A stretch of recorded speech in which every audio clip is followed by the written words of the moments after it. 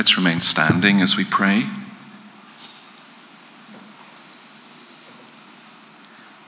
Lord Jesus Christ, we do indeed ask in these moments now that you would come to each of us, that you would speak to us from your word and in the power of your Holy Spirit. We ask that you would glorify your name in and through this place and our lives. Amen. Please be seated. Well, good morning, and it really is a great joy once again to have this opportunity to share with you, and I would be genuinely grateful if you'd like to take a Bible from the seat in front and turn with me to those verses we heard read. It's Luke chapter 10, and it's on page 1041. Luke chapter 10. I've no idea for any of you what TV programs you watch and enjoy, but undoubtedly one of the ones that has captured a lot of popular imagination and attention recently is the one entitled, Who Do You Think You Are? And of course what happens in that program is that they take various celebrities on this journey to discover who are their ancestors. And every so often it reveals things that are really quite striking, even startling. So for example, the chef Ainsley Harriott, you may know who I'm talking about. He is himself Afro-Caribbean. But the fascinating thing was that they discovered he's descended from a white slave owner in Jamaica.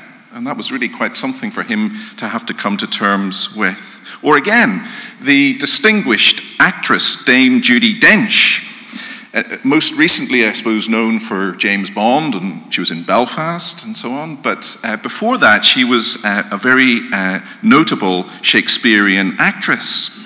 And they discovered through the program that Dame Judi is in real life related to the actual historical figures Rosencrantz and Guildenstern who appear in the Shakespeare play. So there was again a fascinating connection. And most intriguing of all from the program was Boris Johnson.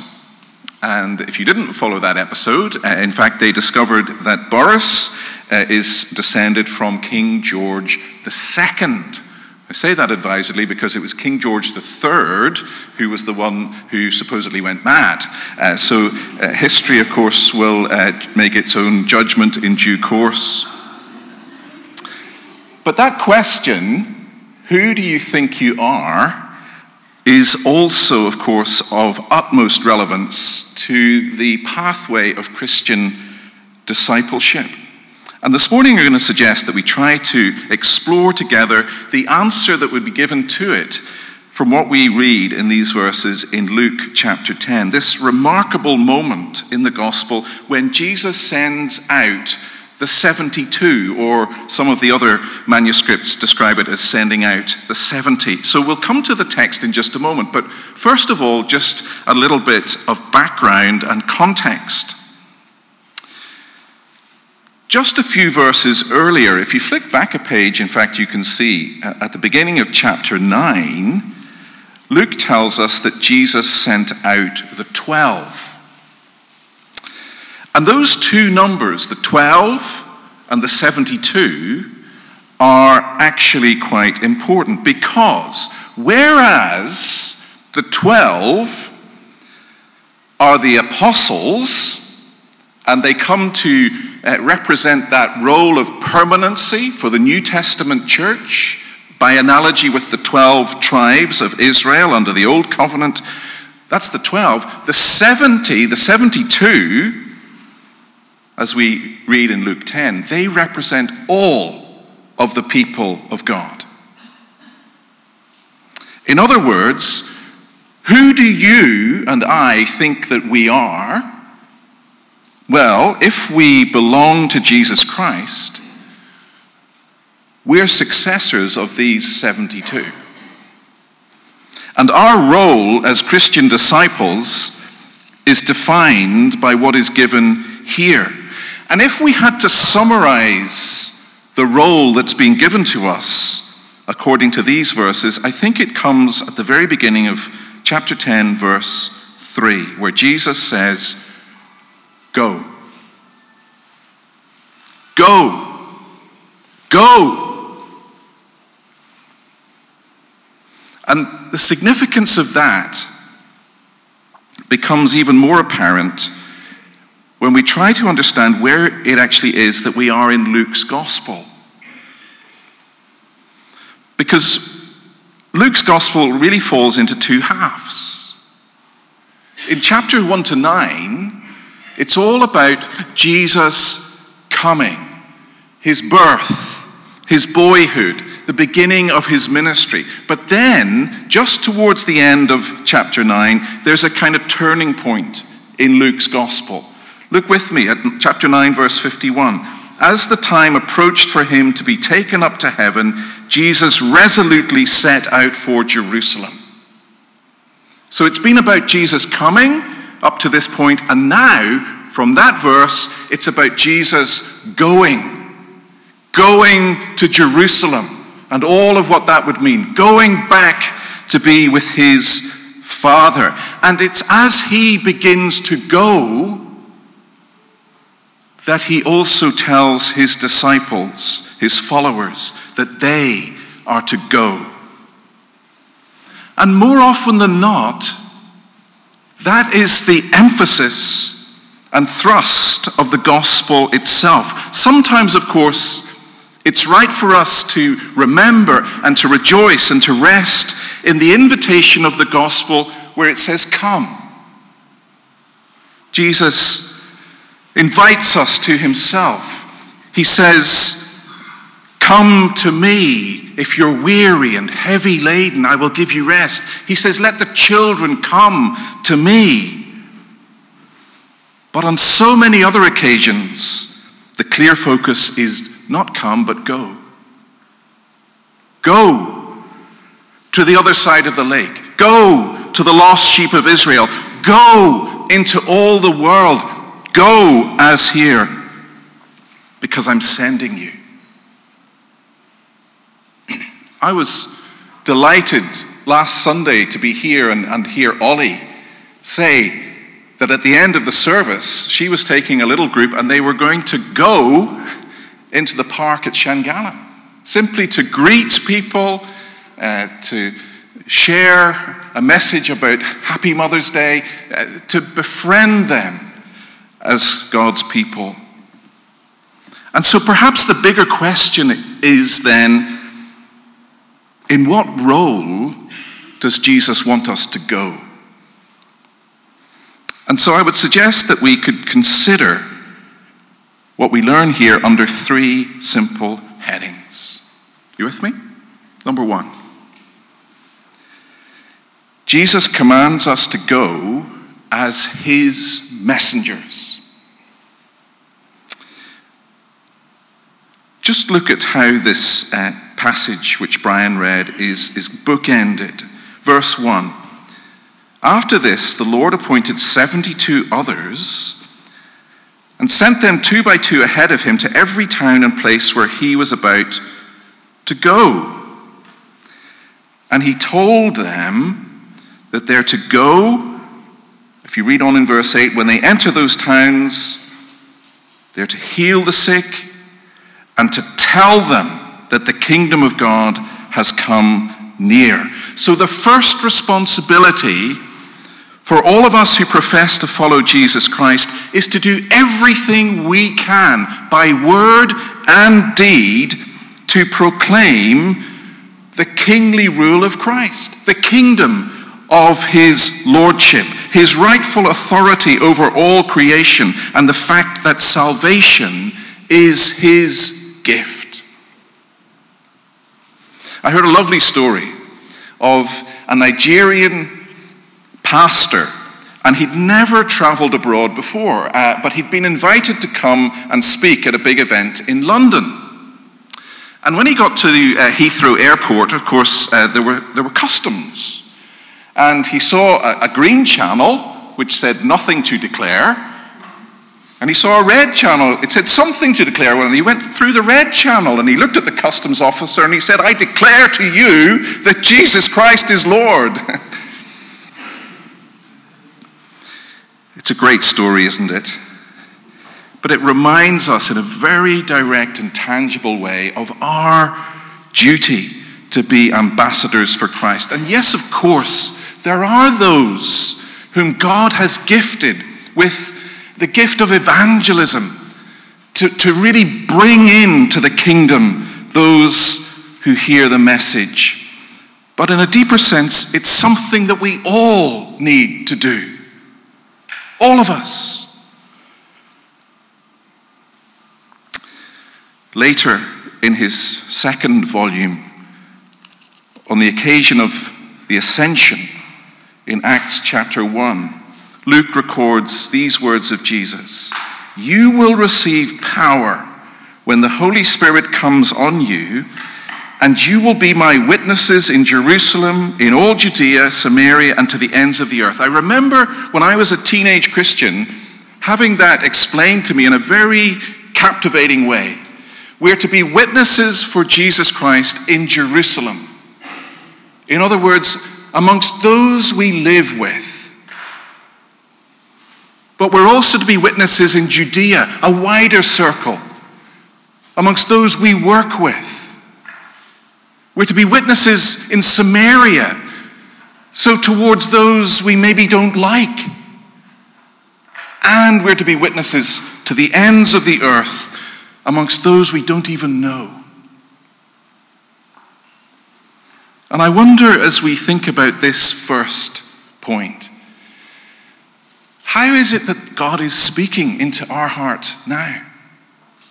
Who is he bringing to mind to whom we might act as a messenger or a witness? Is there someone in our family circle or friend circle to whom we could share a word of testimony as to what it is and the difference that God has made in our lives? Or when you go into your workplace tomorrow, will you tell your colleagues where you were today?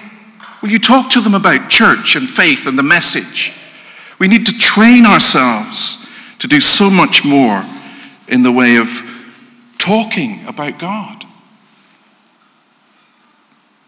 Secondly, Jesus commands us to go as laborers in his harvest. So we read on in verse 2, he told them, the harvest is plentiful, but the workers are few. Ask the Lord of the harvest, therefore, to send out workers into his harvest field. And we know from elsewhere in the Gospels that the field is the world. And notice how it is. It's very striking in what Jesus says here, that the workers are in many ways to become the answer to their own prayers. You ask something of God, but you go and do something about it. Sometimes it happens like that, doesn't it? The Lord lays something on our heart for which we have concern. We begin to pray about it, but actually he's also wanting us to be the ones to do something about it. And the task is limitless. When I was an undergraduate at St. Andrews University, I remember listening to someone put it like this, that every life with Christ is a missionary. In other words, not just those who go to far-flung places, every life with Christ is a missionary. And every life without Jesus Christ is a mission field. So again, part of our Christian responsibility, it's not only to act as Christ's messengers, but maybe also to have awareness of what it is that God is doing for his kingdom in other places. I wonder, is there a particular agency for which you have special interest or concern. There are many great opportunities in this church. Fields of Life with Trevor and Ruth. Church in Chains with David Turner. Agape, David Wilson. IFES, the student work with Stephen Gardner, and many others. And if the idea of the field puts this in a global context, the world, well then the word harvest reminds us that the job is urgent. In parables that Jesus told elsewhere, the parable of the net, the parable of the sower, the parable of the weeds, the harvest represents the end of the age.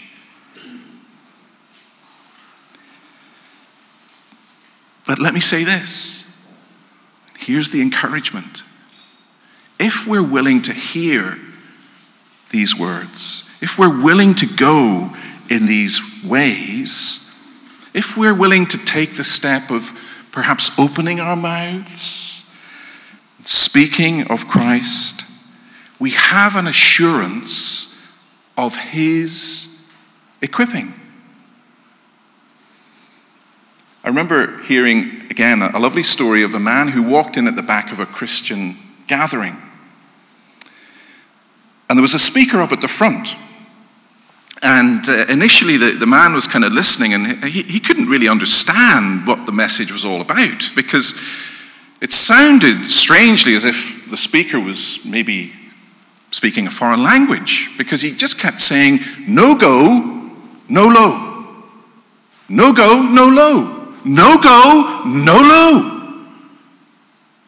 And then, gradually, he began to realize that, of course, the speaker was referencing an older translation of the Great Commission from the end of Matthew's Gospel, where Jesus says, all authority in heaven and earth is given to me, therefore go and make disciples of all nations, baptizing them in the name of the Father and the Son and the Holy Spirit, and lo, I will be with you always to the end of the age.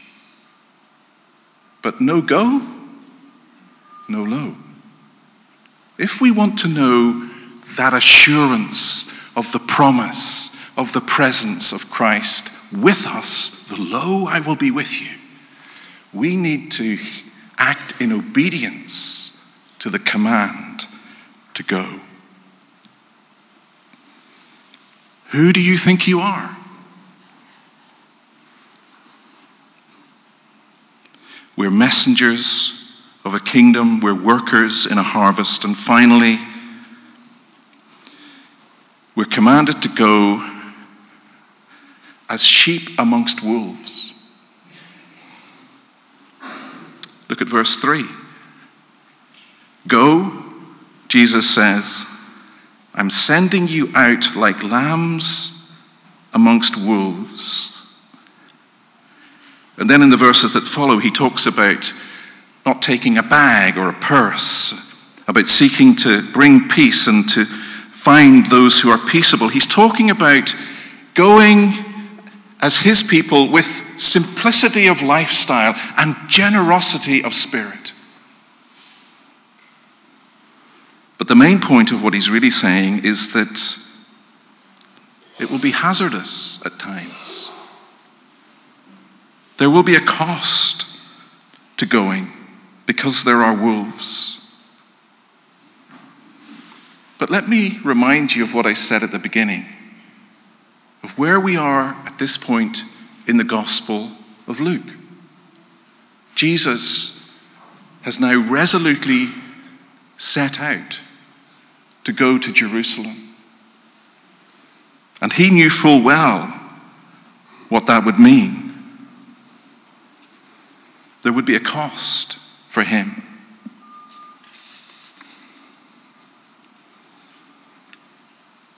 A number of years ago, Trevor and Ruth very kindly invited me on, I think, 3 occasions to go to Uganda and to run some training events for the clergy and church leaders in the Diocese of Luweero.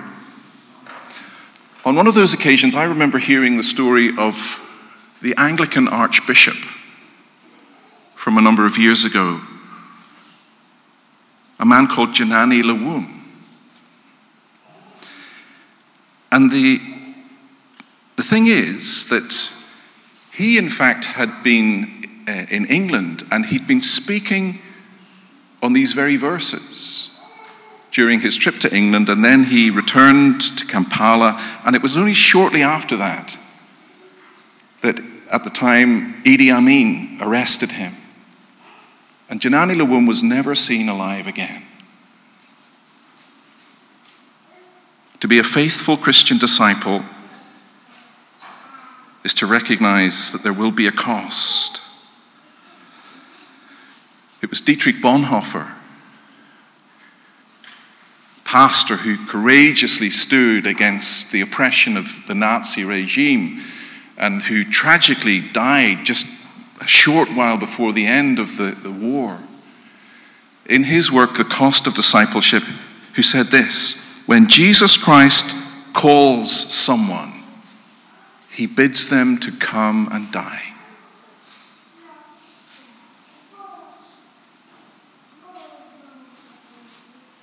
But when you read on in Luke chapter 10, it's notable that the 72 come back rejoicing. They're encouraged as they return. And Jesus reminds them, well, don't rejoice just because things have gone well. Rather rejoice that your names are written in heaven. Who do you think you are this morning? You're a messenger. You're a laborer. You're to be a willing servant. As I finish, in preparation, I was thinking back to a really significant moment in my own life. I came to faith in Christ at the age of 14. And I think I was 19 when, towards the end of my first year in university, I went to a church service. And the speaker was a man called Leslie Hogarth. And he had served for many decades as a missionary in South America.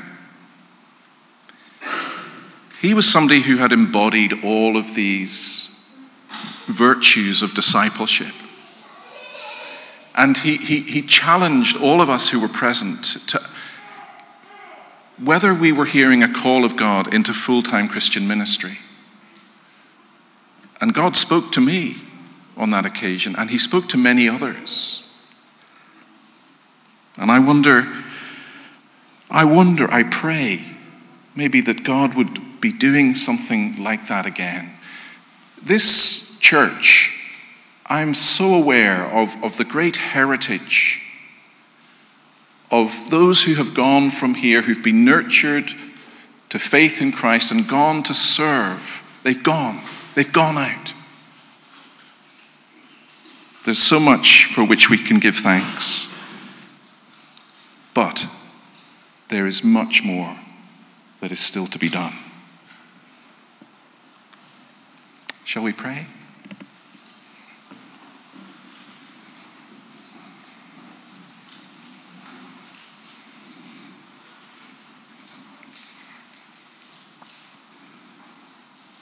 Lord, we want to thank you for reminding us this morning of who we are to be as your followers.